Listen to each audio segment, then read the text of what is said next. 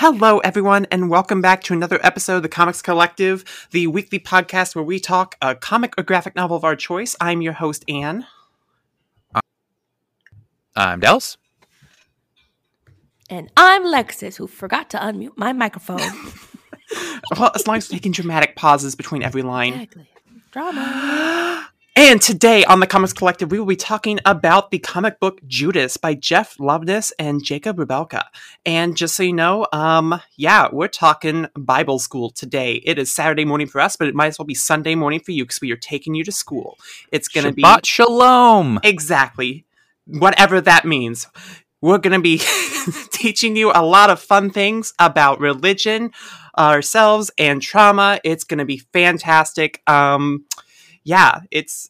It's gonna be wonderful. For anyone who does not know, the comic book Judas is about the biblical character Judas and basically everything that happens after he betrays Jesus and after he dies. This is a story where literally no one is alive, so a lot of fun things happen. At least you don't have to worry about your favorite character dying, right? Because they're already there. We get to see the journey of Judas through hell, and it's a really interesting story that talks a lot about forgiveness and faith, and I think it's a really, really interesting read.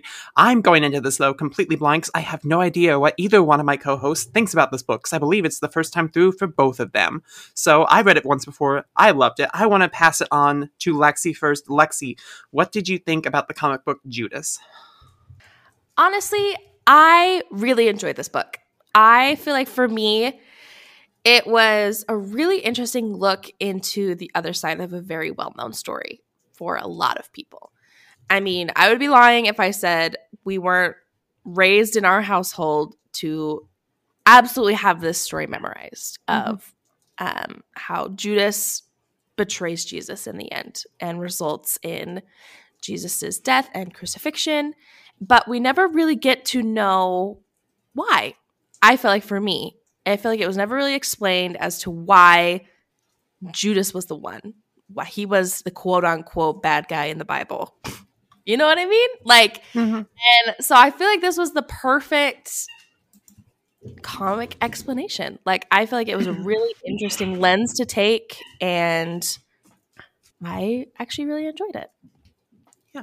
Awesome. Loving some Bible fan fiction. It's great. Dallas, passing it over to you, because I know you have a couple thoughts on religion occasionally from time to time. Yeah, a few. I thought this book was very interesting.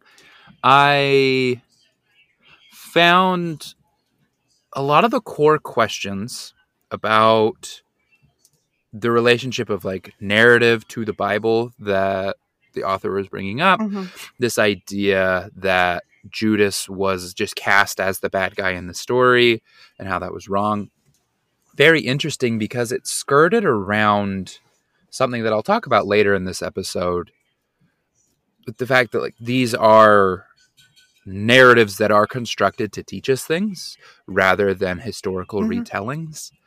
I think sometimes our perception of history is a little skewed because we don't realize that historians of the past were often more interested in creating a narrative than they were in relaying facts. I mean, that's still true today, but in our current day, we have a lot of importance on what really happened, even though we get a lot of propaganda, folks.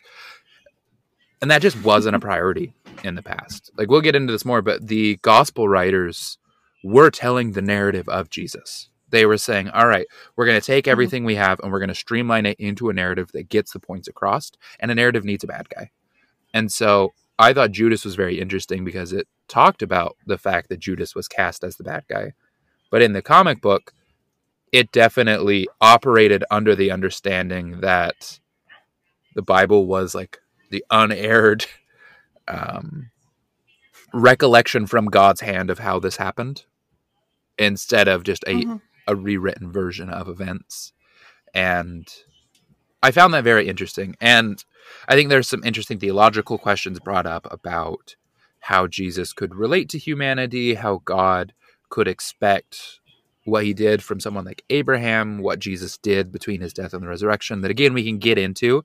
But overall, for about the first half of this comic book, I was like, man, it seems like you're angry at Christianity, and you're allowed to be angry at Christianity, but I'm not resonating a ton with this. It's like, I don't feel like your argument really holds a lot of weight when you start to understand the nuances of the biblical text. And then the back half, it surprisingly got like more fanficky, but much more heartfelt.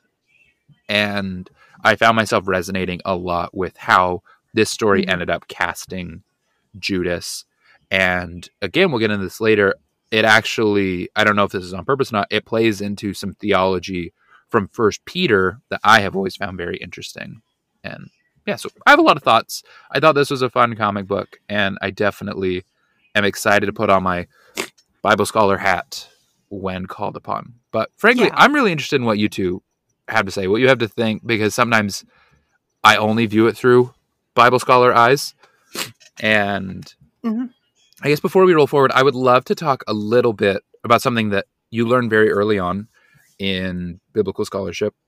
And it's called a hermeneutical circle. And it's this idea, it comes from this guy named Heidegger. And in his research, he found that he was completely unable to escape his bias. And he kept wanting to escape that bias. He wanted to be a good scientist that was looking at things objectively, but he found time and time again in matters of religion, in matters of humanities, you can't really do that. You can't escape who you are, where you came from. And so he then decided, okay, the only way I can do good scholarship then is to identify my bias, be upfront with it so people know going into my work what my biases are and what they can take or leave, and I'll present information just the best I can. And I think that is a really important process when you're working with something as sensitive and important to people as the Bible or any other religious text. And so just out of the gate, my bias, I believe much of modern scholarship about the Bible. I believe that this is something that was created for the purpose of stoking religious fervor years after the actual events occurred. But I do feel like it has held spiritual significance in my life, and both of those things can exist at the same time. This was a book that was written for a purpose. That purpose was to bring people closer to, in the case of the Old Testament, Adonai, the Lord of the Old Testament, and in the case of the New Testament, which we'll be talking about largely today, to the realization that Jesus Christ is the Savior of mankind, according to that text. And those are truths that I hold dear to me. I haven't come across anything in scholarship that has taken those feelings away from me. And I know some people feel like both can exist at the same time. And I am interested in towing that line as we talk today, bringing up questions of authorship, questions of legitimacy of narrative, while also talking about how these narratives impact me on a spiritual level. So that's kind of my hermeneutical circle going into this. And like we talked about at the beginning of the episode, this will be a little bit Sunday schooly. And if that's not your vibe, come back next week. If you're curious, stick around. I'm excited. Yeah.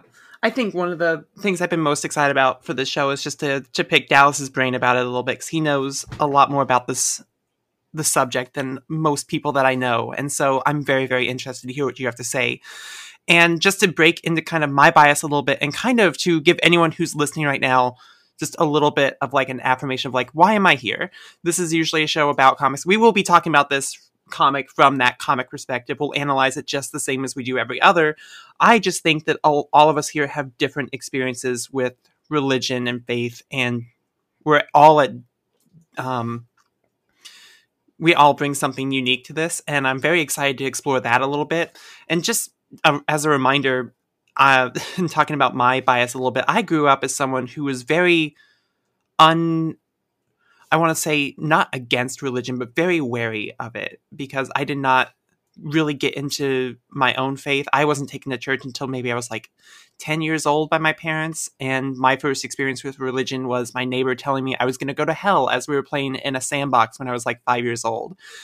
It's growing up in a small religious town where it's like my experience with religion and what we talked about at my church was so drastically different than what it felt like everyone else did and what they talked about at their churches.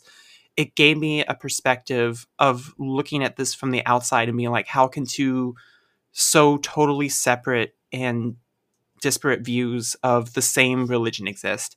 And it was something that as I grew up and I, started to be more aware of the influence that the church has had over the years and influencing a lot of really awful policies and disparaging a lot of minorities across the centuries. It was something that really, really put me off. And when I came out myself as someone who was queer, it was something I just kind of turned my back on completely. And it was actually talking to Dallas and listening to a lot of podcasts that he suggested and diving in where it's like having that affirmation that I've had all along where it's like something here must have influenced all of this, because there was such a disparity between what my mom always told me that religion was versus what other people were telling me that religion was. So it's something that I think everyone really benefits from talking about, just because it affects all of our lives in some way and the way that the world has been shaped around us. And I still think that there are good lessons here, even if sometimes the book they come from can be used for really bad things. So that we will be diving into a lot of those, more personal matters, more personal views. But this is still primarily a comic book podcast, and we will talk so much about the wonderful, wonderful story here. I'm really excited to talk about the art too, because I think Jacob Rebelka was absolutely just slamming it home in this book. It is one of the prettiest books I've ever looked at. So yeah, that's kind of where I'm coming from in reference to where I am currently. I came a long way. I'm currently on my church's council, which is weird as hell. It's like I'm just the gay trans woman who's like, yeah, I'm the secretary. What's up? I take notes. I take notes with glittery pens. Everyone's really impressed there with my iPad skills, because everyone there is older and they're like, wow, this is incredible. They're like, you can take pictures and put them on the minutes. That's so cool. Yeah. You're a tech whiz. I'm like, magic. Yep. This is sorcery. Thank you. This is old Bible magic. So, Lexi, do you have any bias you want to talk about before we continue the episode? Oh boy, do you got 6.5 hours? Because I could really dish it out. But I would be for sure lying if I said I didn't have any. Because I feel like for me, I'm actually, for the first time in a really long time, in a good place about it. I feel like I'm not as hateful as I used to be in the past 3-4 years. Mm-hmm.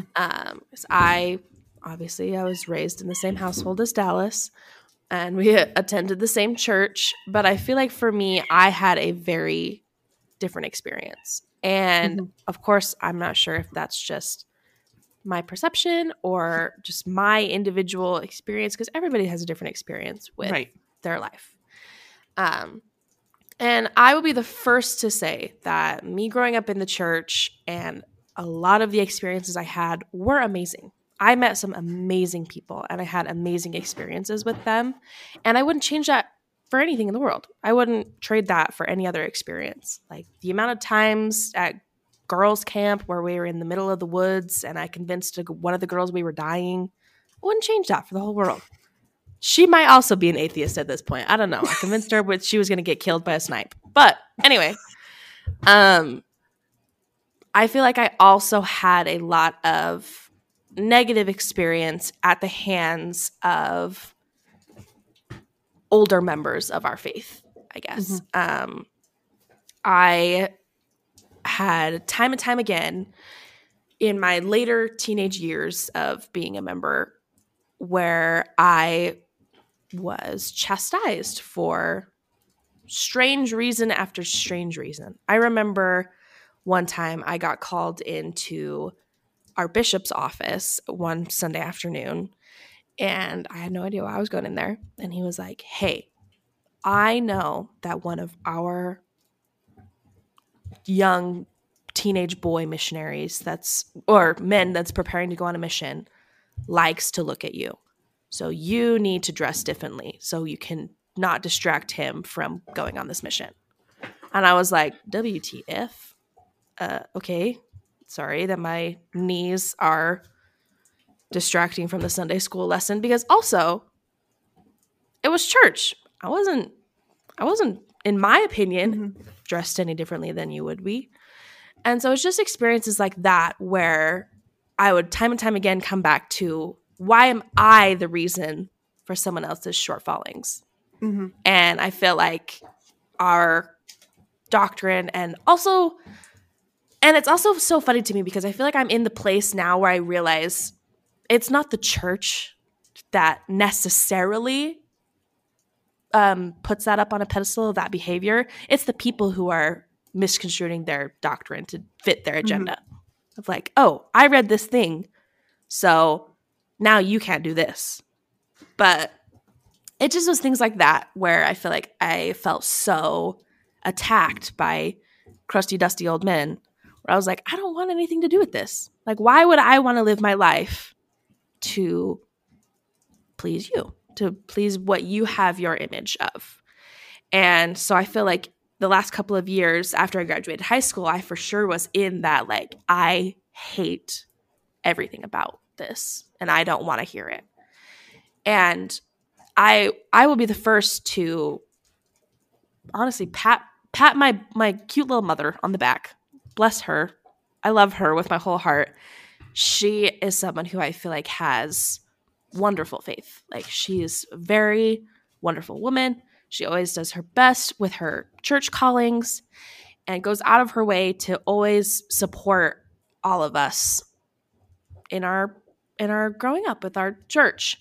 And she really watched me go through like I hate this situation. And she let me, which was something I wasn't expecting from her. When I got to my senior year of high school, she was like, okay, I trust you. I trust that you know how to make your own decisions. And so she let me have my figure it out time. And so I don't know. It's just so interesting to see how different people will do their own agenda within churches. And I feel like everybody could have a little mini experience like that, but that's just me and my bias. Thank you for sharing that, Lexi. And go Mom Taylor. That's awesome. Yeah, proud of her. Yeah. So with all that out of the way, kind of giving you all the introduction to our own experiences, I want to move into first talking about this comic strictly as a comic, trying to focus as much as we can on just the characters, the art, the themes within it, and then we will move into some of the deeper, more theological aspects of it as the episode goes on. And then afterwards, if that isn't your kind of thing, you can always skip to the questions. We have some fun ones for this issue, so hope you'll stick around for that. But with that being said, this is a pretty fast comic to read. I think I took like 15, 20 minutes to go through the whole thing, only 4 issues, and it's just, it's so wonderful. I have a couple of questions with this. One, I just want to know what everyone thought about, one, the characters in this book, 2, the themes that really start to impact around like that final issue of forgiveness and acceptance, and just the really interesting turns that it takes. And also, I think one of the bigger questions that I wanted to ask, because I'm sure that plenty of people who are listening to this episode want to know, is do you think that this is a story that someone who does not consider themselves a Christian can still read and enjoy?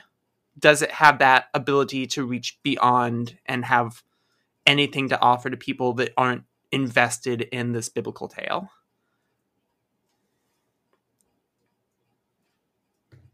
I would say yes. Well, to that last part, I feel like for me, even though I don't resonate with these types of stories, I still enjoyed it.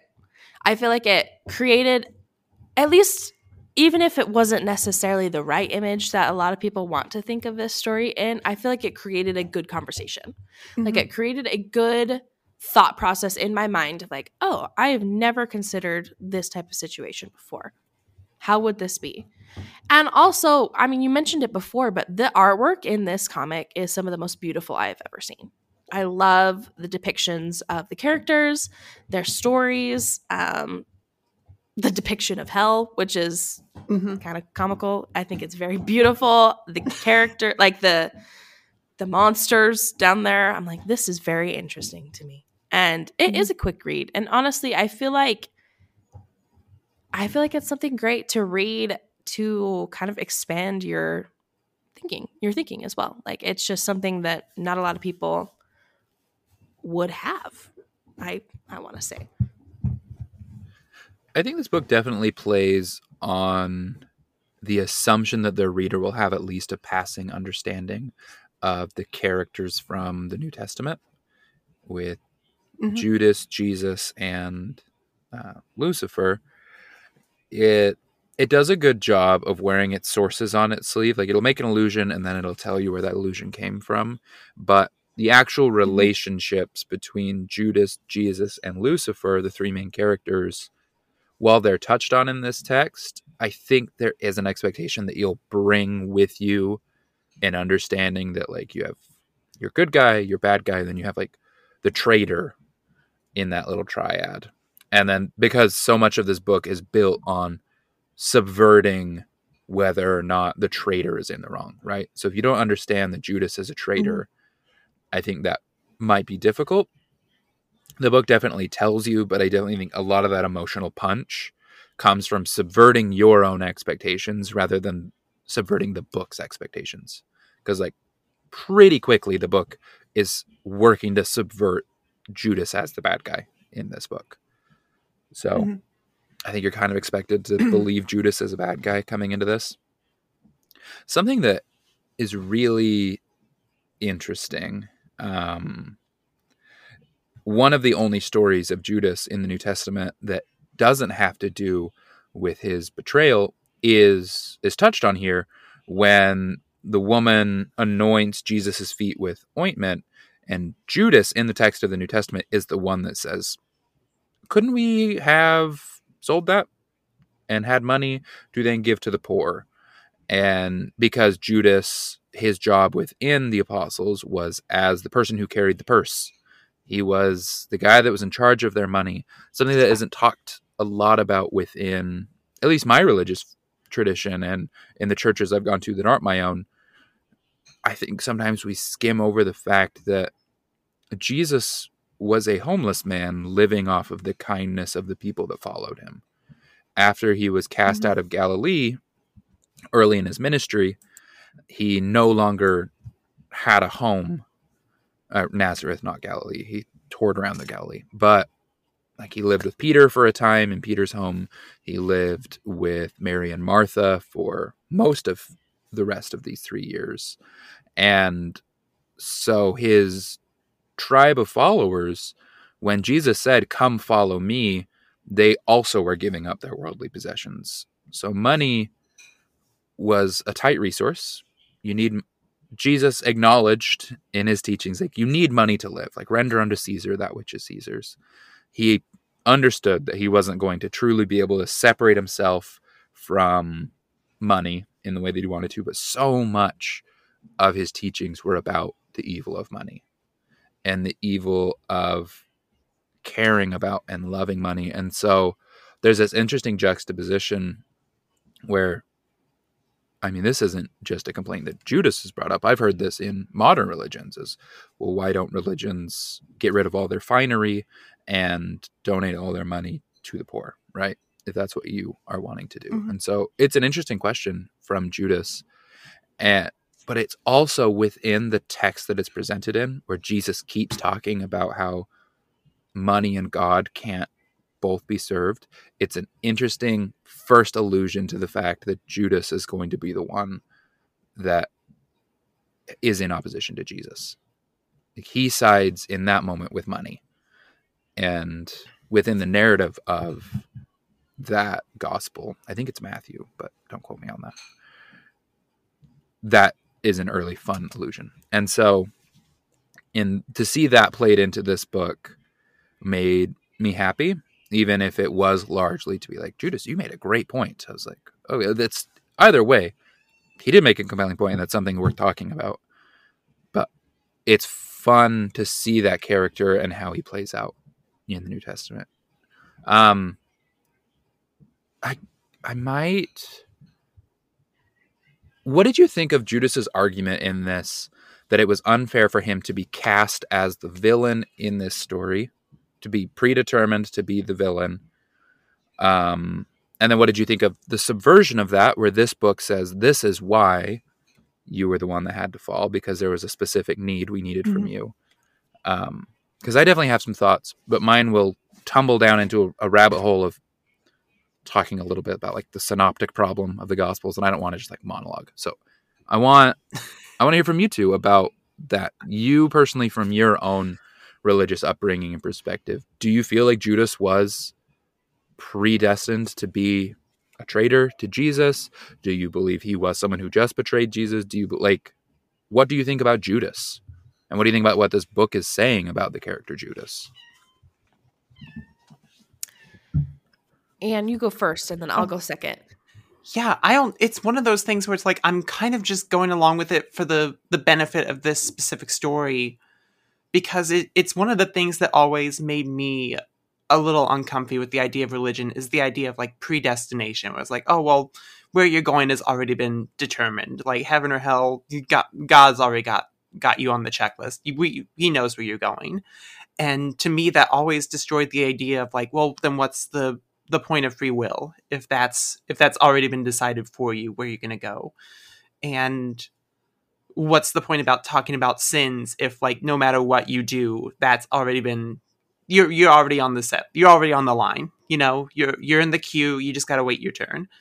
That was one of the, like, I understand it makes you, I think, really empathize with Judas, because I feel like that's a not particularly controversial take, where it's like, I don't really like the idea that what I do doesn't really matter and that I'm just going to end up where I am no matter what. I think that's something that, anyone would be really frustrated with. And I think it really builds up Judas's humanity at the beginning, which is something that I really, really think this book does so well, is just, I think it really echoes a lot of the same feelings that most people have, whether you're religious or not, just dealing with the idea of faith and something extra, where it's like, I want something to make sense, and if it doesn't, I'm frustrated that it doesn't.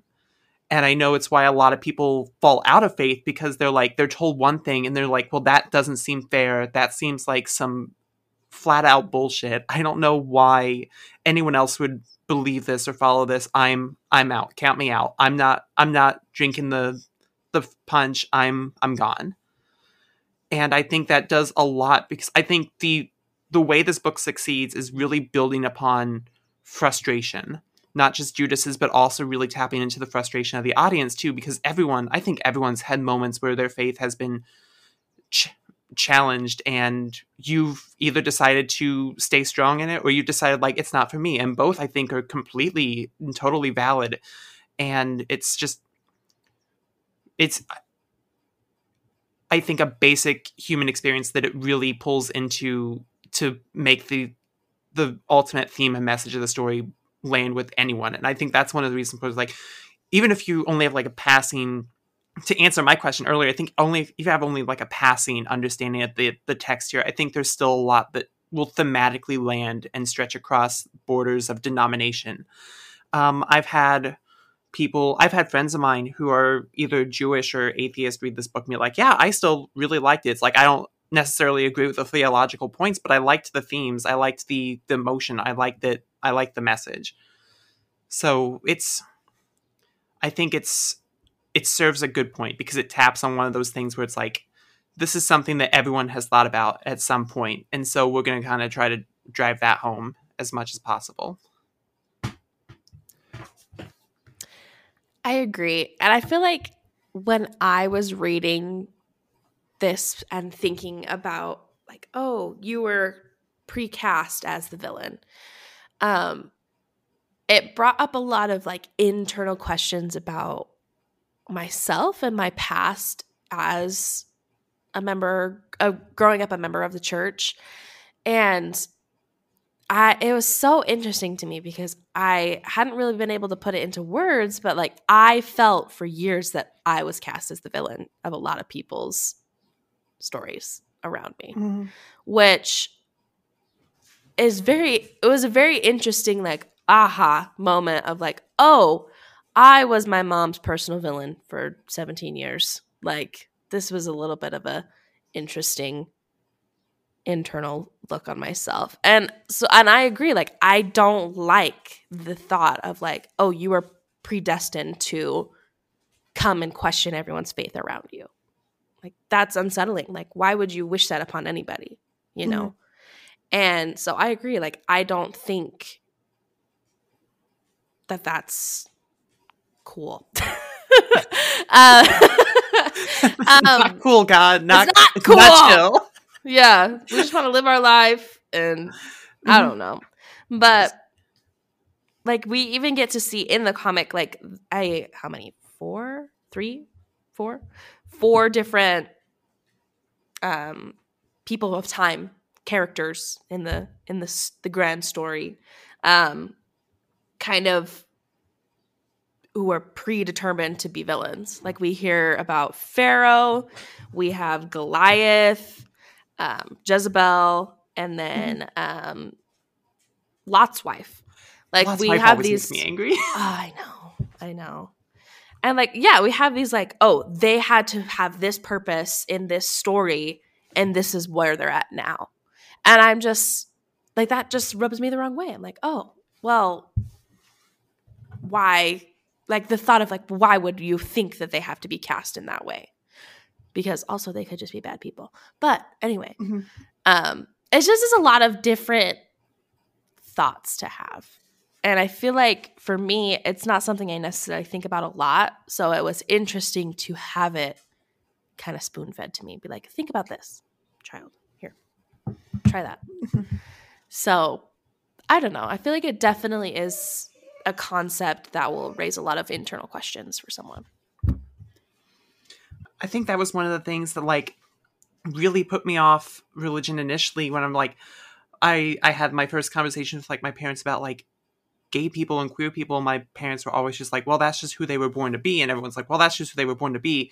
I'm like, well, I have my entire school system telling me that they're going to hell for it. So you're telling me that, one, God made them gay, and two, God also says, well, that's pretty messed up, but you're going to hell. Sorry about that. And it's why I think the story of Lot's wife always bugs me too, where it's like, that is such a small and simple and human thing that she did. And you're telling me that she's now just the main art attraction down in hell? That's messed up. I was kind of upset though that at the end, where it's like Lucifer gathered the Dark Avengers, that she wasn't there, because I kind of like the image of some demon just having to waddle over the statue to look at Jesus like all judgmentally. And I'm like, that would have been funny. I had to go back. I'm like, I need to see her there, because that mental image is too good to pass up. But yeah, it's a lot. Religion is definitely not simple. Passing it over to Dallas. So the Bible is a hodgepodge hypocritical mess, because it is not a singular text. I understand that it is presented to all of us as a singular text. If you are Jewish, you get the whole Hebrew Bible handed to you, and it's even presented in a way that's like beginning to end. We're starting with creation, we're ending with Malachi, the last of the great prophets, and it's in roughly chronological order. Here you go, beginning, middle, end. And you're handed that, and every other book you've been handed to this point works as a singular piece. If it's all in the same cover, it is a singular piece that is trying to say a singular thing. And you're supposed to read it front to back and come up with themes. If you are a Christian, you then get a fun little appendix addendum that says, wait, there's more. And this one, instead of ending with Malachi as the last great prophet, ends with John the Revelator seeing distantly into the future. So you have a book that starts with creation and ends with the new rebirth of Earth as a celestialized, glorified place that becomes the very heaven that we've been striving for, right? It's a really great thematic sandwich that you're like, finally, I got the real ending. And then if you are Muslim, you say, gosh, that was all so interesting and great. But, I mean, God's not going to stop talking to us in the year 33 or year 100 at best. God's going to come back and talk to a new prophet named Muhammad and give us a new book of scripture called the Quran that will add more context onto the God of the whole world, the God that the Jews worship, the God that the Christians worship, the God that we, the Muslims, worship. And then, in that same tradition, if you, like myself, are a Mormon, you believe, again, God says, hey, I'm not done talking. You have new things to worry about, new things to think about, and there are even more addendums of scripture added onto that canon. And when you start looking at it in that pattern, you can see how this book grows from, oh, well, this is all the scripture we have. Oh, well, here's some new stuff. Oh, well, here's some new stuff. And here's some new stuff. And what the mistake that's made by each group is assuming now all of these things are part of this same linear canon that are all saying the exact same things, even though they're coming to us from different people at different times. And the reality of the Bible is that it was that way from the beginning. First and Second Kings were never meant to be attached to Genesis, Exodus, Leviticus, Deuteronomy, and yet they were. They were smushed together and they contradict each other. I mean, if you really read the Old Testament, 1st and 2nd Kings tell the exact same story again that 1st and 2nd Samuel did, but with differences. Now David is the bad guy. That's super weird. What's the Bible trying to tell me here? What the Bible's trying to tell you is that the Bible had dozens of authors that all had very different experiences and relationships with God. And the New Testament is no different. I feel like a lot of people of Christian faith will look at the Hebrew Bible or the Old Testament and be like, well, that's a crazy mess. Those are old wacky stories. Anyway, on to our perfect historical record, the New Testament. And the reality of the New Testament, and specifically the reality of the Gospels, is that they were 4 separate books written by 4 separate people with 4 distinct messages that they were trying to tell about Jesus. And what Judas does in this book is very interesting. It plays on the hypocrisy between the texts, where you have, just quick breakdown, Mark is the earliest of the Gospels. It was written by, I always call them the authors of these because we really don't know who wrote these. We have copies of copies of copies of copies, but we have books that are attributed to certain people. Whether or not you believe that they wrote them is an interesting rabbit hole to fall down, but just for our own sake, I am going to refer to who the text says, who tradition says wrote the text. Because again, none of these texts say, except Luke, who signed his work, none of them say, I'm Mark, have some shit to say. It is just attributed to Mark, the traveling companion of Peter. Peter, a fisherman from Galilee, a hick, was illiterate, didn't know how to write. And so he had his little homeboy Mark write down his experience with Jesus.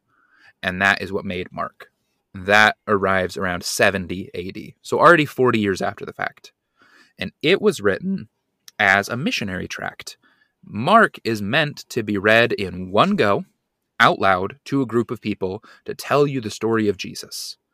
And Peter, as someone who lived with Jesus for 3 straight years, and who often got rebuked by Jesus, had a pretty human view of who Jesus was.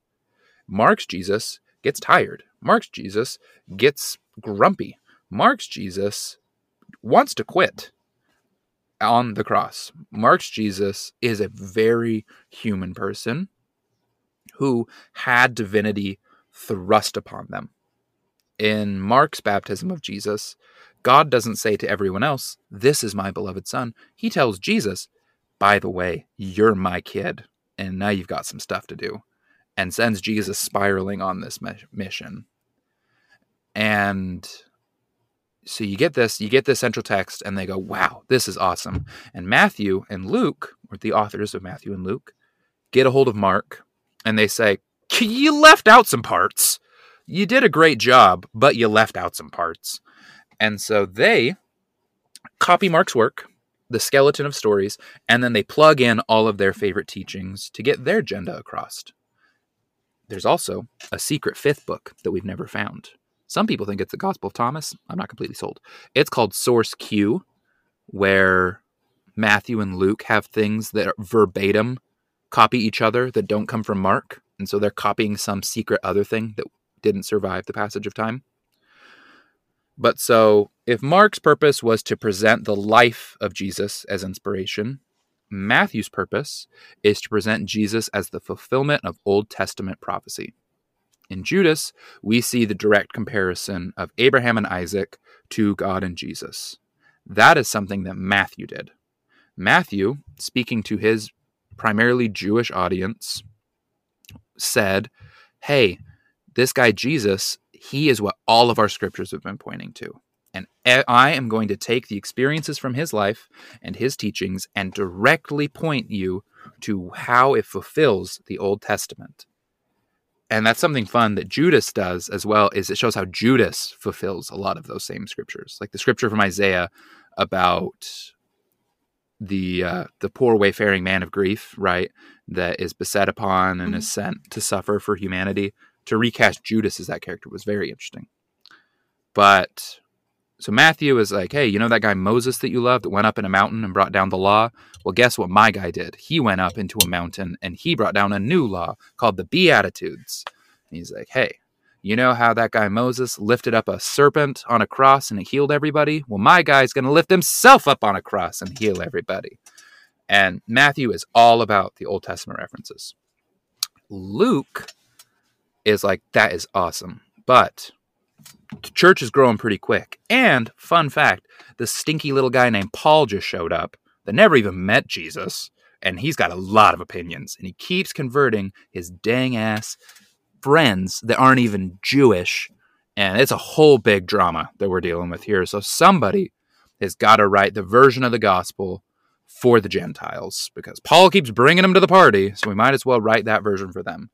And so Luke's gospel is the gospel for the Gentiles, but also for the poor, for the women, for the outcasts. Everybody that Matthew and Mark were like, I mean, we don't care about them. Jesus came for the Jewish dudes. Luke is like, well, you were all very mean to me because I was a tax collector. I like the minority caste in ancient Judaism was like women, lepers, and tax collectors. I personally think that we should push tax collectors back into the outside of community. No, I'm just kidding. But so that's what the teen LGBT is collector. And so Luke, the tax collector, is like, I sure know what it feels like to have religion not feel like it's for you. And Jesus specifically came to me and invited me into the group. And so my gospel is going to be the one that invites everybody in. So like the Good Samaritan comes from Luke. That is a story that Jesus taught that Luke really resonated with. And a lot of those, like Jesus performs the miracle of the loaves and fishes twice in Luke because he does it for a Jewish crowd. And then he goes, we got to do it for the Gentiles too. And he does it for the Gentiles too. And then those three gospels, they're called the synoptic gospels. Syn meaning same, optic meaning viewpoint, because they are all told from the same basic viewpoint. They copied Mark's work, and then they added their own special spice to whoever their audience was supposed to be. They were never meant to be read together. There was no assumption that if you read Luke, you were going to read any of the other two, and vice versa. All of them were separate texts that went out to the wind. And then the author of John, who never names himself as John. They're the beloved disciple. One of my favorite dramatic readings is that it was Mary Magdalene that wrote that gospel. That's one that has always been very interesting to me. The whole "it was John" is that in Matthew, we know that John and Peter race to go see Jesus at the tomb. Also, by the way, fun fact, Jesus never comes back after being resurrected in Mark. Mark ends on a cliffhanger that some monk in like 500 was annoyed about. And so he went back and wrote a new little addendum, like what the rest happened. But Mark's original gospel ends with them opening up the tomb and it's empty. Because, again, it was meant to be a play that invited you to come find out more. And so they end on a cliffhanger. They're like, and they opened it and there was nothing there. And people are like, ah! They're like, anyway, come to church. We'll teach you more. If they did that when I went to church, I would have kept coming. Goodness. They need a little spice. Surprise! He was not there. Surprise! Big crazy subversion. I can't wait for... He was not dying. He's not dead. He is alive. We've been the talk of the town. Gosh, I can't wait for church season 2. Wait till you hear about the Book of Mormon. That's church season 3. No, I'm scared. New Testament. I heard the writing dropped off for that one. Hey now. I'm sorry.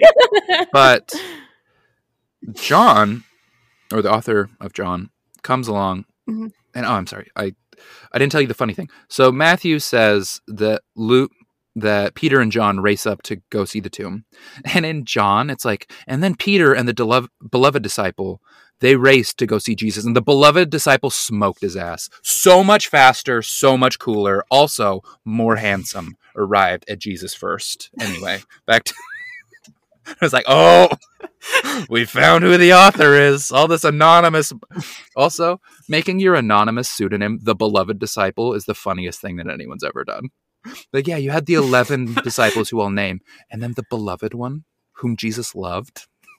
Like, The sexiest one with the thickest really cute ass. one with nice toes. What are you talking about, John? But John comes along significantly after the fact. So the other 3 Gospels are written as Christianity is being established as a religion. There is an argument to be made that there were no Christians before Paul. There were followers of Jesus, and then Paul created a church for everyone else that didn't immediately know Jesus or immediately know someone who knew Jesus to come and worship Jesus, thus inventing Christianity. And John writes his gospel after Christianity has been established, and after the belief that not only was Jesus a great prophet and the Son of God, he was God. He was divine. He was everything. And so John's gospel is where a lot of your stickiness starts to come in, because John's gospel has a very divine Jesus that is in opposition to the other 3 gospels, where in the other 3 gospels, Jesus actually says it's a secret that he performs miracles and is God's son. And in John, he pulls up and kicks the temple door down and is like, "What's up? It's me, number 1 boy, God's son. All we do is win. And he's like throwing money around. No, I'm just kidding. But he's like very publicly, I am the Son of God. There's a part in John where like, who do you think you are? And he quotes himself, according to him, but to everyone else, he quotes God in Exodus. And he says, I am. Which is like when Moses asked God, like, what's your name? And God says, I am that I am, which is a mistranslation because I am is 1 letter off from what God's name is from the Tetragrammaton. But that, I mean, by the time of Jesus, that typo had happened. So he quotes the typo and they're all like, this guy just said he's God. This guy is crazy. We gotta kill him. And Word. so then this stickiness arrives where all of a sudden you have had the very human gospels about a man that all these people knew, the greatest man they ever knew, according to them. And then all of a sudden you have this text that says, well, all of this was perfect and planned out and divine from the very beginning. We somehow went from a guy who, when he was told that he was the Son of God, had a panic attack and ran out into the woods and starved himself for 40 days, to someone who pulls up to the Sanhedrin in the temple and is like, by the way, I'm God. Not even the Son of God, I am God.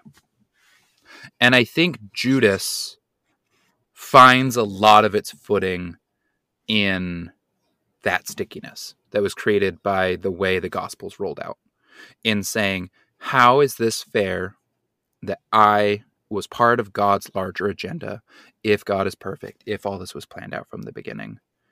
And I think it came to a really interesting resolution to that question of how could you have put me into this role that I have really resonated with. So there is a Christian thinker named Neil Maxwell that was very into the cosmos, very into science, right?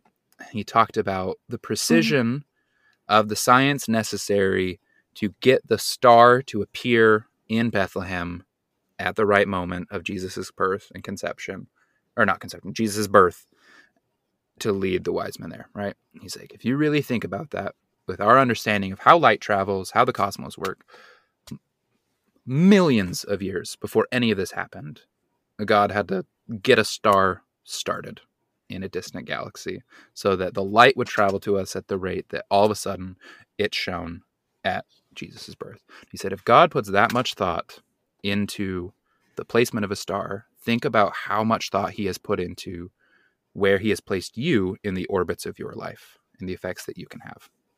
I've always really liked that thought, and I feel like that is some of the thesis of Judas. That Judas in this book, and a lot of this is extra biblical. Like, there is no scripture that says Judas is down in hell teaching people. But this book works off that thesis that while you may not understand your narrative or your role in it, God is putting you exactly where you are supposed to be. Not because it has been predetermined what you are, but because God, as an omniscient being, knows your beginning and end.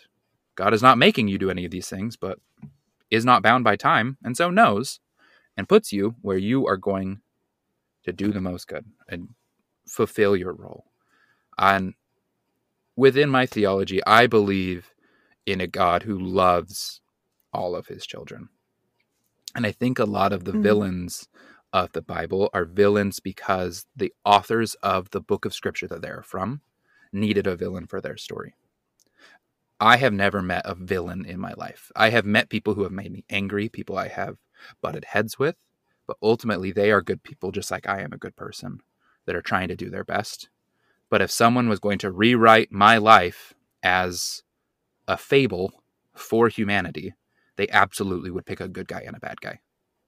And I think sometimes in our desire to treat the Bible not as a collection of stories and fables passed down to us, but as the literal history of the universe, we find ourselves in conundrums that don't need to be there in the first place. Lot's wife is a story like Orpheus. You look at Greek myths, and we have someone else who looked back after they weren't meant to, and their life was ruined, right? The Bible has that same story again. Why is one of those a cautionary tale? They're like, oh, this is about this. And the other one has to be like, and that's why we hate women and gay people. Because God turned someone to salt. Like, let's take a step back. Let's assess these stories as the cautionary tales and fables that they are. They can still be significant to you. It doesn't have to be real history to be spiritually significant. And that was like one of my biggest takeaways from getting my degree. But I have spoken a lot. I absolutely need to turn the time back over. Thank you for humoring me. No, I really appreciate it. That was the part I was most looking forward to this week. So thank you for all of your wonderful wisdom and for helping illustrate all of that. I really appreciate it.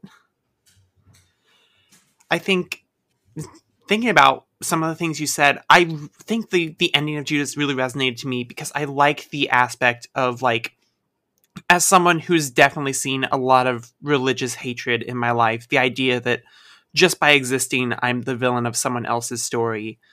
It's reassuring to have that idea where it's like, even if you're the quote unquote villain of someone else's story, it doesn't mean that you are that bad person. You still have that purpose. You can still do good. And I really liked where it's like, even though this is like a loose adaptation with a lot of just like, speculation and being like, this would be a nice ending for this character. If I could write the perfect ending for this character who did not get the perfect ending, this is what I would do. I like it from that aspect because it really plays into something that's really strong in my faith, where it's like, I don't believe that anyone is inherently evil. I think that people can be the product of their world and their times, and that can lead them down dark paths, but I don't think anyone wants to be that bad person. And I like the idea that even then there's a purpose for someone like that. And it's just something that makes me personally feel a lot better. Because, just thinking about existence sometimes can be very, very overwhelming. And the idea that things will work out is always very, very comforting, especially at times where things feel very tumultuous. That's the perfect word for it. I'm going to pass it over to Lexi now. Why would you do that? Because I saw you were distracted for a second, so I'm like, pass it. No. Yeah. I was gonna just gonna sneeze over here. Judas the Priest. Judas. Oh, I have to tell the funniest story of my entire being. It has nothing to do with the story other than the fact of the name. When I was like 4, okay, our house that we grew up in, the garage was like a split level. So like you drive in and then there was like stairs up into the kitchen, and there was like a landing where we like put our backpacks and like our coats and shoes and stuff. And my dad had storage bins under that landing. Like he would pull stuff out and go through the boxes, you know. And he had a box full of like old snow clothes for him to wear snowmobiling. And one time I was standing on top of said stairs and he was underneath, so I could like look down and look at what he was doing. And he pulled out this box and a mouse jumped out. And I jumped like 17 feet in the air and said, "Judas Priest!" and like ran inside. And it's like my parents' favorite story in the world because none of them have ever said that before. That's not a family saying. They don't know where I got it. Don't say that. It's not something we say. So when a 5-year-old goes, like, not in like a bad way, but just like, where did you get that? How'd you learn that? Just took off running. It was great. My mom's favorite story to tell. That was so funny. Just, you listen to Painkiller once and it's just never the same again. Yeah, it's true. Thank you for that story. That was my story. I'm imagining like a literal like comic Calvin and Hobbes 17-foot jump literally straight like into 17 the feet air. in the air, like gone back into the house. I don't get why mice are scary. I didn't know either. They're cute, but not when they come running at you. Speedy. I don't know. That's when you get down and you embrace the mouse. You hug the mouse. And then they bite you. But then I'm the person who goes out and catches snakes for fun. So I really you don't. You bought into the Disney propaganda. Mickey is a nickname. I am no friend of Michael No, I Mouse. think it's Michael Mouse can stay in his office. Mice are not our friends. Don't listen to the corporate overlords. Listen, no, I definitely didn't buy into the Disney propaganda. I did buy into the Steve Irwin propaganda, though, where it's like, yeah, I could touch a crocodile if I wanted to. I know the steps. Any sort of like latent adaptation from the plague that makes us scared of rodents?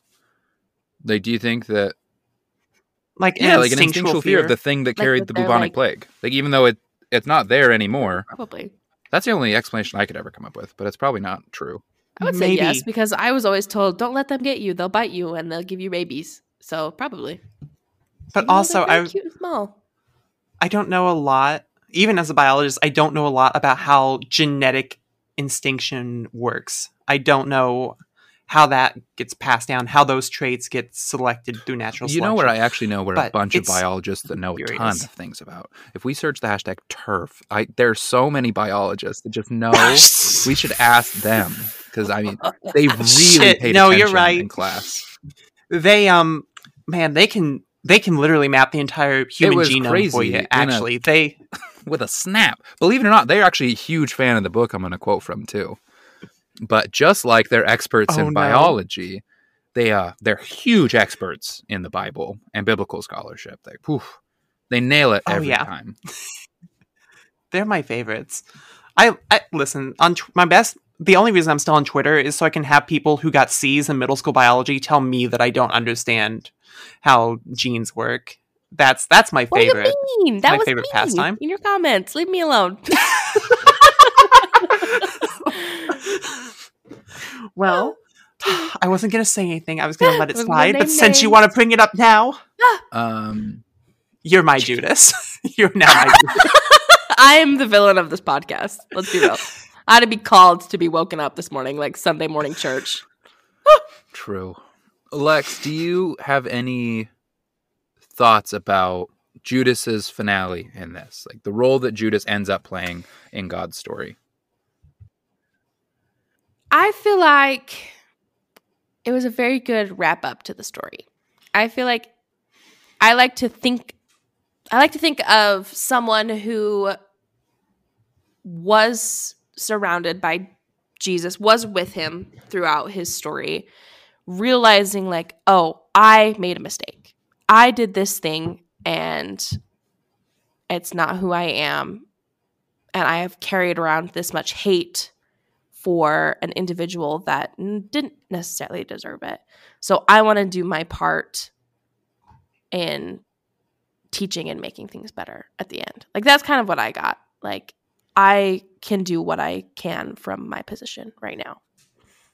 So I liked it. I thought it was nice. I thought overall the entire comic was very nice. I liked it. Yeah.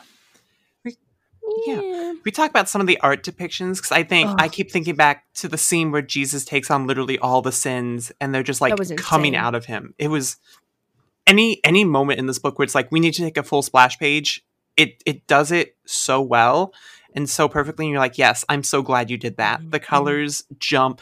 I think it's not my favorite because it's perfect, but there's the one panel where Jesus kind of looks like he's going Super Saiyan, and I really got a chuckle out of that because he's got like the red Superman laser eyes going on. It's like, I understand what you're going for, but also out of context, this is the funniest thing I've ever seen in my life. That's what they believe in Alabama. Love that.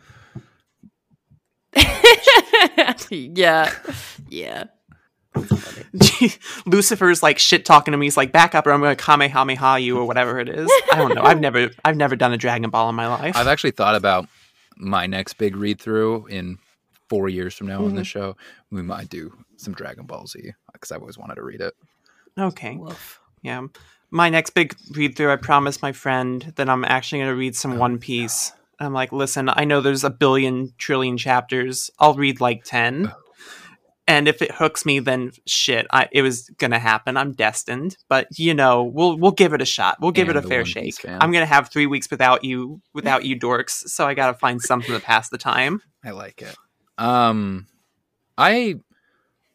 I found it very interesting that a lot of this book, its like thematic resonance was built on this idea that God cares enough about the people in hell to send someone to minister to them, right? I think that's a pretty cool, significant thing that Judas put forward. And I've been really on the fence about this because, believe it or not, as eager as I am to talk about biblical scholarship, I actually do try not to shove my own like religious, unique theological beliefs down people's throats.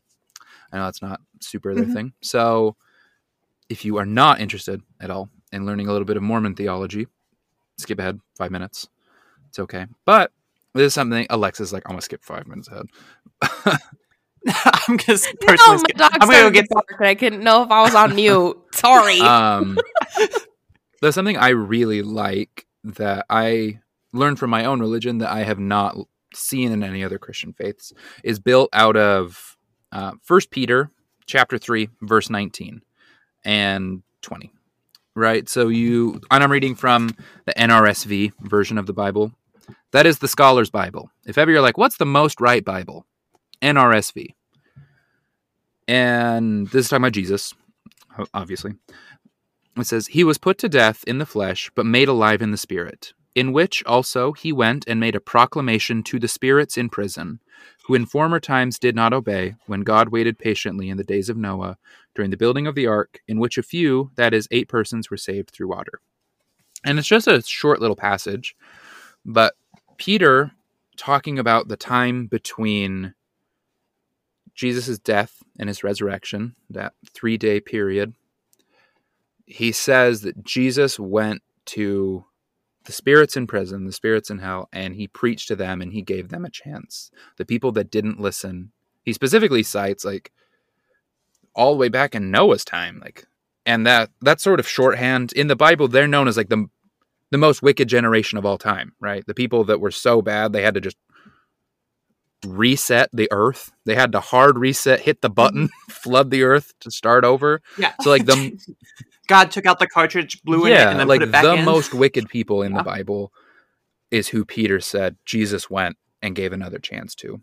And in Mormon theology, there is a belief that all people are extended that same grace. Like God isn't going to give up on you. There isn't really a perception of hell within Mormon faith, because no matter where you are when you leave this life, like, God will continue to reach out to you. God will minister to you. God will pull you kicking and screaming towards heaven, and like, you will end up where you want to be. And that's always really resonated with me. Like, I absolutely resonate with that scripture and the idea that Jesus doesn't see death as a hard line of like, oh man, well, I loved you until in your eternal grand scheme of life, like, you were alive before this, you will be alive after this, you are an eternal being. But in that 80 years, you just happen to stop taking a breath in your mortal body. That's when I stopped loving you, believe it or not. All done. That does not resonate with me. And so obviously that isn't the religious background that the book Judas is coming from, but that those same instincts are at play. And I felt strongly while reading this. I was like, I'm so grateful that this is something that I can look to the New Testament for. I can look at a life of belief at the idea that this very comforting idea that God has not turned his back on you. God will not forget you. God will continue to go out after you. And so I just thought that was worth sharing. I was, like I said, I was a little on the fence about it, but made me happy. And again, that was 1 Peter chapter 3, and I read verses 18 through 19. Or, I'm sorry, 18 through 20. I'm glad you shared it. Yeah. Because the idea of preaching hellfire has never, ever stuck with me for basically the same reason. Where it's like, I can't buy the fact that the quote-unquote loving God is like, well, you know what, son, you did something pretty bad. You went to porn.com that one time. Oh no! And that's it. You're Burn done. in hell. Yeah. So I like that idea. I like that. It's so theology, baked into Christianity that we should just preach fear. Like, even within Mormon faith, we theologically do not believe in hell. And yet I still have sat across from the crusty, dusty old man of Alexis's story, and they've been like, if you don't repent soon, you're in for a hard time. I was like, that isn't even our theology. What are you talking about? Why are you inventing? See, I didn't even know that. I was wasn't like, our why are you theology. inventing hell? It's not in our books. Why are you inventing it? It's like, well, all the other Christians sure are having a good time with it. So I wish they wouldn't. Sure love to use it. Look, the idea of hell sure has staying power for people that are afraid. It's a huge motivator for people that don't want to be quote unquote tortured forever. It's like, you want demons to stab you in the balls, to stab you in the tits. You better be good. That's your option. Be good, or it's I'm going to show you that Tom and Jerry cartoon where Tom goes to hell. You don't want that. I can't believe that was a thing they showed children. Today people are like, "Oh, two guys kissed. Oh no." It's like, let's go back and watch Tom and Jerry, where Tom literally goes to hell and gets baked into a stew. That was fun. I think, honestly, a lot of the fear-mongering in Christian religion is born out of the organization not wanting to actually live up to its message of hope, right? Because if you look at the message of Jesus, it is that everyone is worthy, everyone deserves love, and it is the responsibility of the community, and this is where we really lose America, to provide for those people. When you look at Acts, I hate to break it to you, America, they're practicing communism. The only people that Jesus says will have a hard time getting into heaven are rich people. There is never a time when Jesus says, if you're gay, you don't get to come to heaven. There are almost a dozen times that Jesus says, if you are rich, good luck. He said it is harder. Looks like I get to go to heaven. What's up, Elon Musk? Where you at? Jesus said, eat the rich. Like, I'm sorry. It's in your book. Like, read your New Testament. If you can read the New Testament, and not with your, like, going looking for whatever it is, but really read the text for what it is, and you can leave anything other than a commie I'm sorry, read it again. Like, capitalism is the antithesis to Christianity, and the idea that they've become wed in America is devastating. And so when you can't actually preach what God preaches in your book, you have to invent your own fear tactics to keep that money flowing in. Because it's pretty easy to get people to donate money to support your religion if you actually are using that money to help people. People want to help people. But if you're like, oh man, we need money to build a new megachurch or to buy a new jet. Or to buy a new Touchdown Jesus. To buy a new Touchdown. Wait, listen, I would donate to Touchdown Jesus. That was great. But well, Touchdown Jesus needs it because he's burned down twice. He rose again. Didn't he? He's got a lightning rod now. Again, gonna keep rising over and over. Ohio got to keep learning this lesson. But so if people don't want to, there's nothing inside of humanity that's like, oh man, I should help you be more rich. And so you have to use fear tactics. You have to use the ways of the world that Jesus did not. So that was kind of a little ramble-tamble tangent there at the end, but I think it's justified. I think it's important. I don't know. Like if you read Judas and you can still somehow read the Bible looking for who you get to make the villain, like assess your relationship with the Bible. That is not what this book's about. Yeah. The Bible with context is such a different beast than the Bible without context. Yeah. I do feel the need to clarify, unless you're reading Joshua, that book is very much about who gets to be the bad guy. So, but none of us have been called to commit genocide in Israel. So. Wait, you missed that call? I got that last week. It was a toll-free number. How's another, like, people that are like, the Bible is the unerring word of God. I was like, all right, explain the talking donkey. That's my first favorite thing to get to. Second, explain the book of Josh. I love Doom Patrol. The book Joshua. What that all about? That is neither here nor there. Should we do questions? Yes. Absolutely. Do you want me to go first on this long one? Yes. Yes. Right. Ed writes in and says, hello, collective. Here are my questions for Judas. This is more for Dallas, because my knowledge of theology goes. Those two classes I took in college, that Bible college class where the only thing I remember is Job? Real? That's true. Job is kind of TBD depends on who you ask.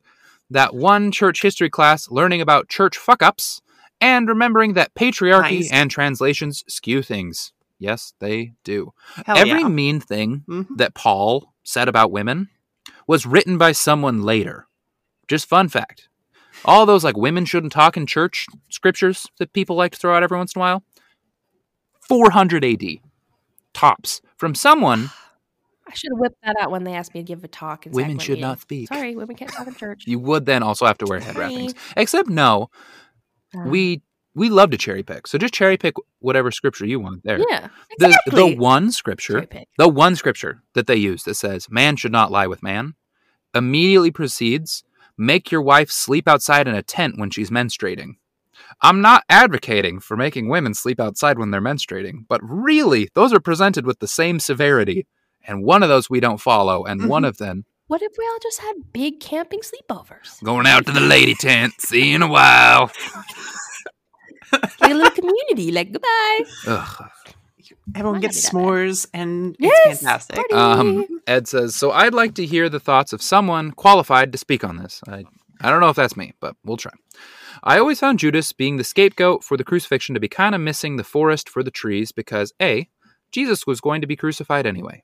That was his mission statement. When Peter said that can't happen, Jesus rebuked him. So he is getting blamed for something that was always going to happen. That is true.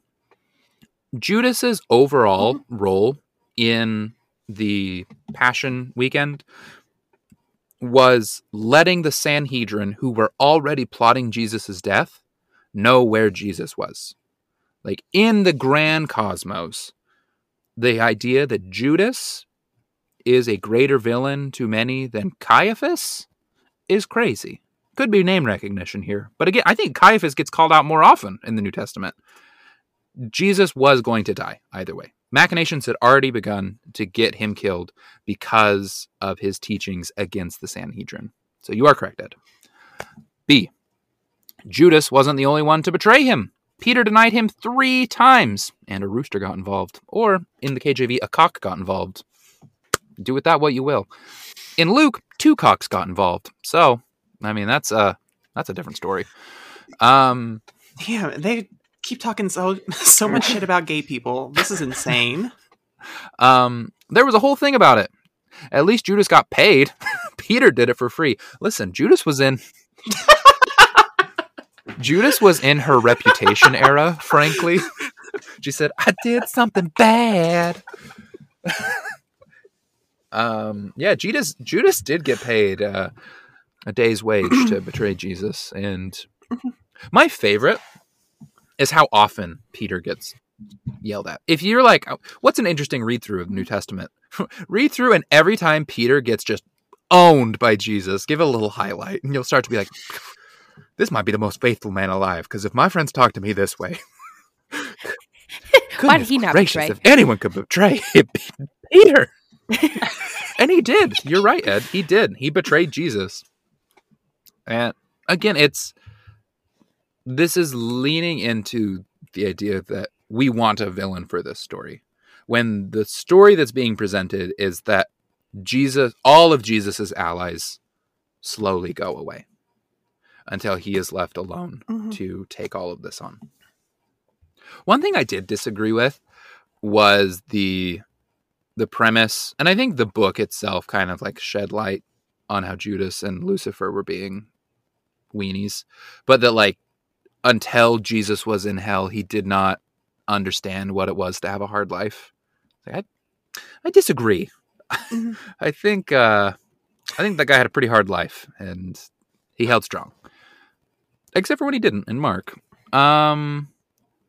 It also puts a point and shame that guy instead of reflect on yourself and be better, which is part of the reason why I wasn't initially interested in this book. Wasn't until Anne tweeted about it that I wanted to check it out because I trust her judgment. How do you think the book addresses these concerns? I think medium. What do you guys think?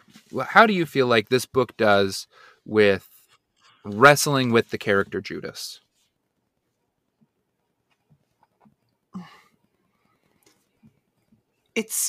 I feel like there's a lot it says, but just reading Ed's questions, it feels like there's a lot it could have said more. Like, if this book had been twice as long, I still don't think we would have gotten all the answers to all the questions we have.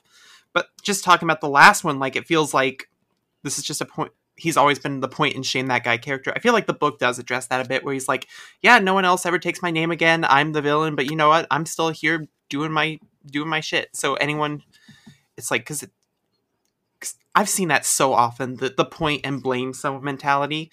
Like, I've seen so often people talking about every time gay people get more rights. I remember after the passage in 2015 where gay people could finally get married nationwide happened, and people were like, oh, the wrath of God is going to come now. He's going to Sodom and Gomorrah our asses. And it's just people... I've seen it so often where people love to make someone else the villain because I think it makes them more comfortable ignoring their own shortcomings. He that is without sin among you, let him first cast a stone. Yeah. It's crazy. There's a line in there about that. No one ever talks about it. No one ever talks about those. I wonder why. It's curious. But I think the book does a pretty good job addressing at least that concern. I agree. Been interesting to have Peter have at least, or not Peter, have Judas have one like grumpy panel where he's like, well, Peter got off free. Where's Peter at? This isn't a party until Peter gets here. Like, Peter, get your ass down here right now. I will drag you down if I have myself. Call me Sam Raimi because I'm going to drag you to hell. I think if I could be a fly on a wall for one conversation in history, it would be the conversation that is alluded to in the book of Acts between Peter and Jesus, that turns Peter from the man who denied Jesus 3 times into the stalwart leader of Christianity that would go all the way to Rome and be crucified upside down for his faith. Like, what was said? And I have to believe that, I mean, one of the big tragedies of Judas' story is that he very quickly realizes what he did. And I mean, at the beginning of this book, we see Judas hangs himself because of the guilt of what he did. And I can't imagine that Jesus would extend his grace to Peter in that same way and not do the same for Judas. Like, we know from 1 Peter that Jesus went down and spoke with the deceased, the bad. This is completely extra biblical, but I can't imagine Jesus would have such a stirring conversation with Peter that's alluded to and not have a similar conversation with Judas. I don't know what's going on with Judas. But I know that Jesus still loved him, you know? We have evidence of him loving all the other fickle friends that he had. Yeah. Any thoughts, Lex? No. Nice. Just kidding. No, I agree. It's a lot. This one's a lot. All right. Question number 2 from Mr. Ed. When is a time a dear comrade have you had an epic betrayal? For me, it's Anne hiding the fact that she's French. I only found out when she recommended the French All-Star Superman. Also, it's in the name. France. I'm so mad that you remember that. Listen, that wasn't... I got Judas by Comixology, actually, because it's like, I just clicked on... I was reading the English version of the comic. I'm like, share this comic. And it's like, you mean the French version, right? Yeah, no Comixology. I didn't. But now, Ed has a conspiracy theory about me, which is great, because it can add on to his other conspiracy theories about me. This is just... Listen, Ed, I can see through your game. This is just your excuse to type in a pun in the question. You're not slick. I understand. You're really, really good at these, but... Watch you can call me a lot of things. Never call me French. I don't know why I'm offended by that, but never call me French. How about you, Alexis? Do you have any funny betrayal stories? Oh, I don't know. I feel like I had one the other day, but I can't remember it now. Damn, come back to me. I really feel like I have one. I can't think of a time someone betrayed me. Oh, psych! 2 weeks ago, my wife's like, hey, you never have any snacks around the house. And then you're always like, I'm hungry. We don't have any snacks. Do you want any snacks? And so I ordered all these snacks with our groceries. And then that little woman proceeded to eat all my snacks throughout the week. And so then when I did get to the time when I went, I'm hungry. Oh, I got my own snacks. I opened up the freezer and all my pizza rolls were gone. She got herself all these little healthy snacks and then ate all my junk food snacks anyway. Because you know what sounds way better than an apple all the time? Pizza rolls. That was my recent betrayal. My wife eating all my pizza rolls and then being like, tee-hee. And I was like, girl, I love you, but what the hell? Who does that to a man? Who tells him, make sure to order your own snacks, we're going to solve this problem, and then creates the problem again?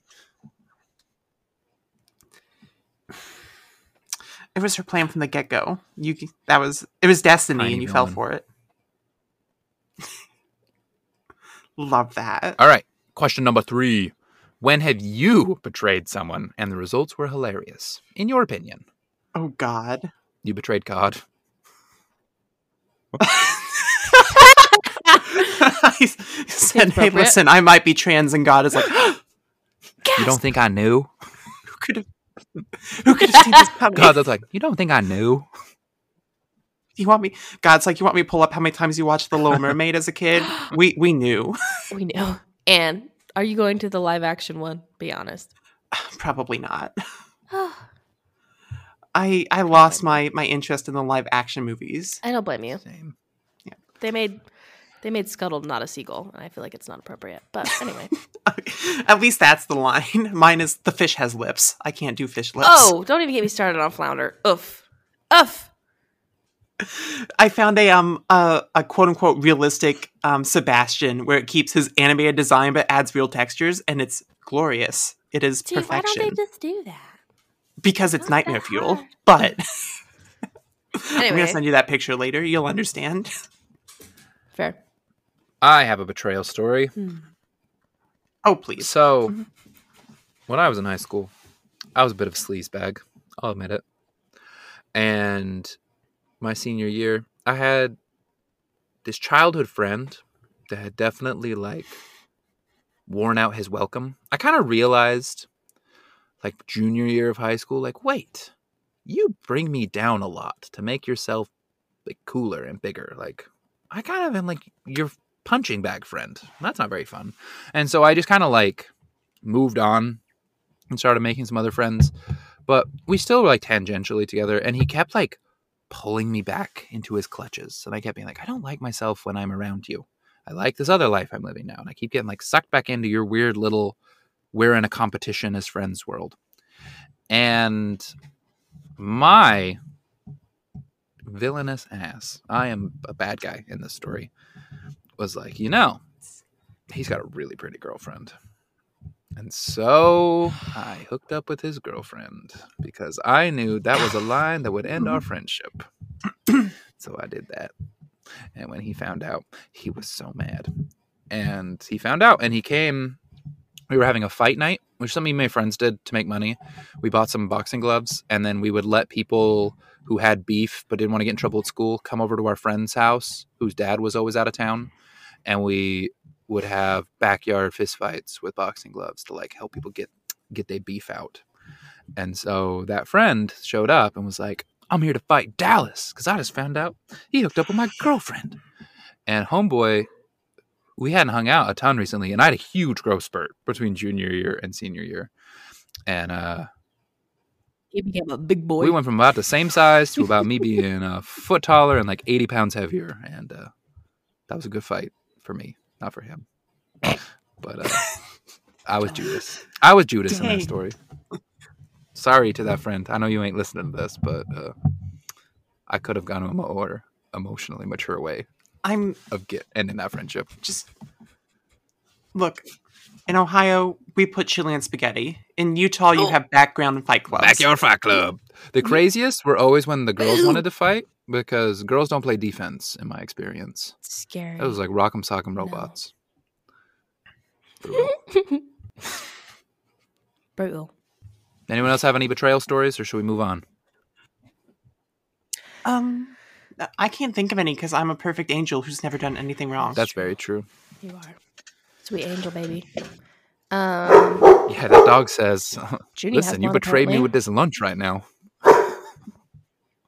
It's true. It's true. Hey, I have one. When I also evil master plan. This was my sophomore year of high school. I was kind of like seeing this one guy, we'd see each other making out with each other. Anyway, my sophomore year of high school, and I was obsessed with him. I was like, you are so fun. You're a football player. You're not really that cute, but you're really fun to kiss. And I was like, we should date. And he was like, I don't know. Like, I'm kind of having fun just doing this. And I was like, yeah, well, true, but we should date. And he was like, nah, I'm okay. And then I was like, there has to be a reason. And so I, in my little sneaky mind, I can't remember exactly how I found out, but I found out there was 2 other me's in this situation, 2 other sophomore girls. And it was a betrayal on me to him because I went and hunted down all these girls. And then the next time he texted me to make out, we were all sitting in the car when I picked him up.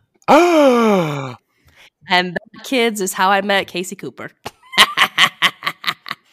My best friend for the next 3 years. She was one of the other girls. That's crazy. Right. Yeah, and then he just closed the door and went back into his house. It was so funny. It's great. Villain. Yeah, so we're bad people. Yeah, we're villains out here in Utah.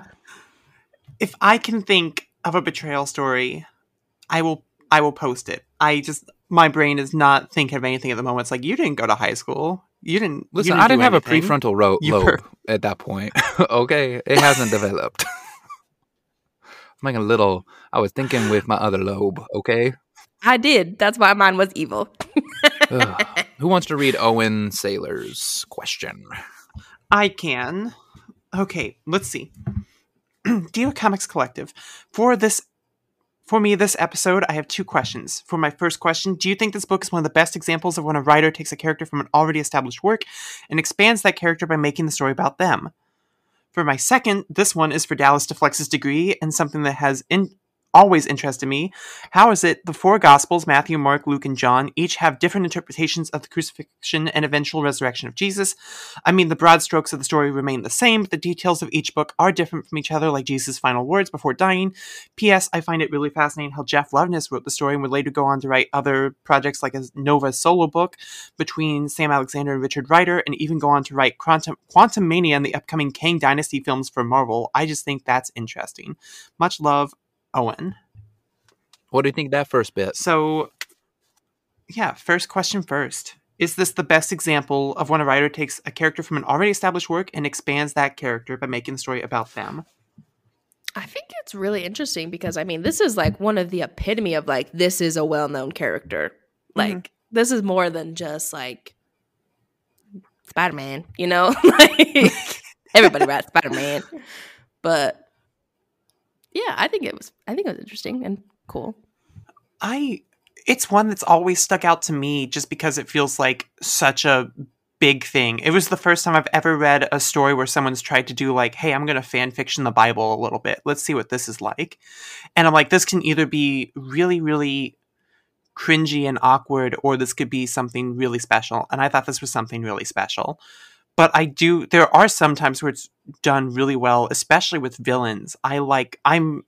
It's one of the only times I'm a really big fan of him, but I really liked Brian Azzarello's Luther miniseries.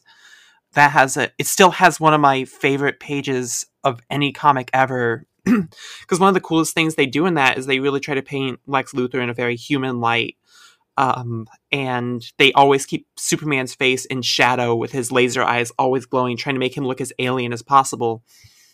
And it's like, it's a version of Luthor I don't think is always congruent with most other versions that we've seen before, but it's definitely an interesting take on a man who's terrified of someone who's not only better than him, but so much inhumanly stronger than him. And he's having this conversation with Superman where he's just looking out through the window and he's like, I look at you and I see the death of all of our dreams. You are my nightmare. And it's just that close up of his logo. And it's a page that eternally lives in my head because it's just so cool. And I wish a Lex Luthor that interesting and complicated was always the Lex Luthor we got on page. Because when he is my favorite villain in DC Comics. Hell yeah. You ask, is this the best? I would ask you, is this League of Extraordinary Gentlemen? No, it's not. Next question. League of Extraordinary Gentlemen, listen, I'm not going to tell you that it ages perfectly. Listen, it is a satire. But sometimes you're like, should you be satirizing this? I don't know if you should. Like, it is definitely all a joke, but sometimes, is that your joke to tell, Alan Moore? That is a question for the scholars. But that book hits. I love it. Problematic fave. League of Extraordinary Gentlemen. You a real one. That book rules. For people who don't know, Alan Moore, famously, who hates when people play with his characters, went and got all of the public domain characters like Dr. Jekyll and Mr. Hyde, the Invisible Man, Captain Nemo, the Bride of Dracula from the book Dracula, and then this like adventure character who inspired Indiana Jones, who were all in the public domain, and he assembles them all into a team that goes and fights bad guys. They fight the aliens from War of the Worlds, which was very fun. And great book. Love it. I liked it better than this, but this was very good. Say the difference between him adapting them and anyone adapting his work is that he's not dead yet. So that's not, it's a social faux pas. True. But everyone else their creators, they're already dead. So he's like, I feel no guilt, because they can't come yell at me on Twitter. And that's what it's all about. As far as your question about why the crucifixion is different, it's because the crucifixion is the culmination of whatever themes that gospel is trying to point to. If Mark's theme is that Jesus is a human who became perfect, then his crucifixion having a faltering Jesus who then powers through and triumphs over death is very thematically resonant. If John's gospel is trying to convey the point that Jesus was divine, other, and descended down from heaven to show us the perfect path forward, it makes a lot of sense that his crucifixion ends with a resolute, into your hands I commend my spirit, and then a choice to release his spirit at will. And you can, if you look at the crucifixion through that lens, understanding the themes of each of the four gospels, it starts to make it a lot more clear why certain details are provided. And that's what I was trying to get at earlier in this conversation, is that the broad strokes of the gospels are all the same. It's the details that can either trip you up or make them so much more enriching. I once made a joke that the gospel that ended with the guy running away naked and screaming from the garden was the bad one. That's Mark, by the way. Someone runs away naked and screaming from the Garden of Gethsemane in Mark. That one has become my favorite one because that's a version of Jesus that I really resonate with. And I think if you look at those details and you view the Gospels not as a singular, blended up, choppy biography of Jesus, but rather as four unique tales about the same person, much like we have different runs on Spider-Man that are all great.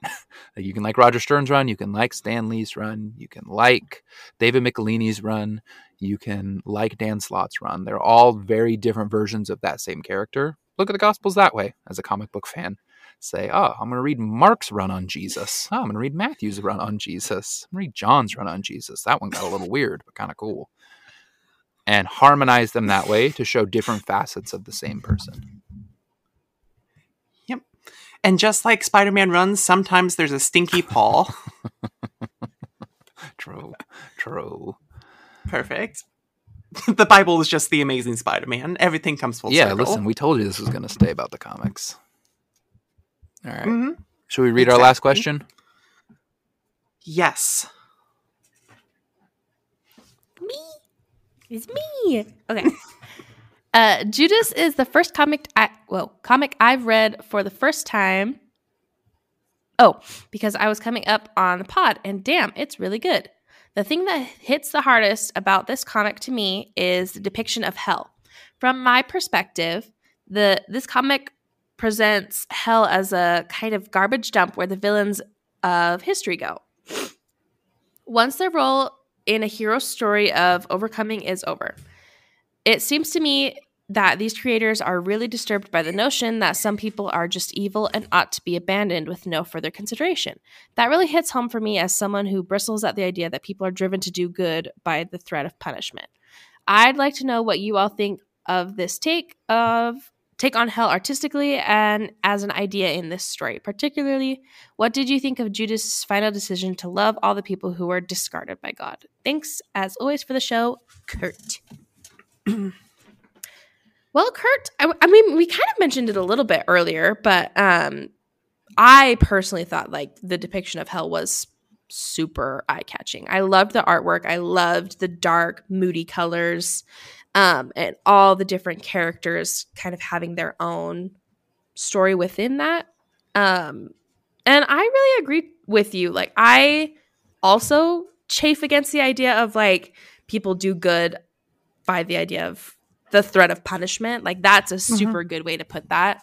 So I agree with you. Like, it's a good one. I don't know. I think the hell was kind of cool in this one, but that's just me. Maybe I do want to go there. I don't know. You heard it here first, folks. Lexi, hell's kind of cool. Yeah, hell's kind of cool. I always joke that I'm going to bring my family Marriott with me. down there. You can stop and poke in. Can I use my Hilton points, please? I liked the idea of hell as just like this desolate place that's as far away from heaven as you can imagine, barren, rocky. I like the idea that it's not just your typical fiery hellscape. It's good to see. And I love the designs of the demons and the creatures there. And I love Lucifer's design too. He's not overly monstrous. He's not overly handsome, although shout out Lucifer TV show, you're the GOAT. He looks like a dude who literally fell. He's like, I hit the ground real hard and I never recovered. And it's, from a design perspective, I love everything about it. I also love the way the just kind of broken souls look, where they're just like, man, I've seen some shit. I thought that was wonderful. And I agree, like we did talk about that a bit earlier, where it's like the idea of just like doing good to be rewarded and to avoid punishment doesn't seem like you're a good person. It seems like you're a selfish person. And that's the way it's always felt to me. So I do like the idea where it's like, hey, the people who are here aren't necessarily, they don't necessarily deserve to be here forever. This isn't supposed to be the end all be all. There should be that chance for redemption. And I think that final couple pages of Judas going through while they're quoting that one verse in the background, that's always meant a lot to me. Greater love hath no man than this, give me a second. than a man lay down his life for his friends. Yeah. No, it was the blessed are those who mourn, for they shall be comforted. Blessed are the merciful, for they shall receive mercy. Blessed are the pure in heart, for they shall see God. It's a good one. That comes from Matthew, the Sermon on the Mount. Very good. Beautiful. So yeah, I really liked it. Dallas. I thought it was good. I feel like I talked about a lot of these things throughout the course of the episode. Yeah, I feel like if you can take one thing away from Dallas's Bible Corner in this episode, it's that the Bible is a book. It is a book that is significant to a lot of people. But if you approach it as a book and not as the cultural flawless monolith that some people want to make it, you can have a pretty healthy relationship with it. And you, just like with any other book, you can take and leave some bits. Have that relationship with the Bible. It has gone through enough hands. Yeah. It is a flawed enough document that if you come across something that you don't like very much, you can like the other parts just the same and go, I don't care about that part. That's okay. Yeah. It's the difference between like watching a TV show versus being those aliens from Galaxy Quest who are like, the historical documents. This was all real. Yes. Also, Job is not real. Anyway, let's wrap it up. Okay. Who's starting first? Who's reading this? Yes, but I cannot believe you just said that and rolled right into this. Wow, all right. But everybody, if you like our show and want to hear more from us throughout the week, please go follow our Twitter account at CMX Collective or our TikTok account at The Comics Collective, or you can find each of us at our personal Twitters at Dallas_Comics, at Ann Comics, and at LexiLou_Comics. If you enjoyed the show and want to show your support, please go to Apple Podcasts or wherever you're listening and give us a 5-star review, and we will read it off on the show. And finally, feel free to email us with your questions or comments for the show at thecomicscollective@gmail.com. And we'll see y'all next week for what, Dallas? Avengers! Issues 6 through 17 and New Avengers number 7 with Evan. That's all. Love it. Friend of the pod, Ev. Big Ev. It's our first time. Is that our first time in a while where we've actually said, hey, the next episode is one we haven't recorded yet? Yes. We don't know how that it's is going true. to go. Yeah. We're recording it tomorrow, weenies. It's been a hot minute. It's fun. I got some editing to do this week. Anyway, thanks everybody. Bye. Thanks. Bye.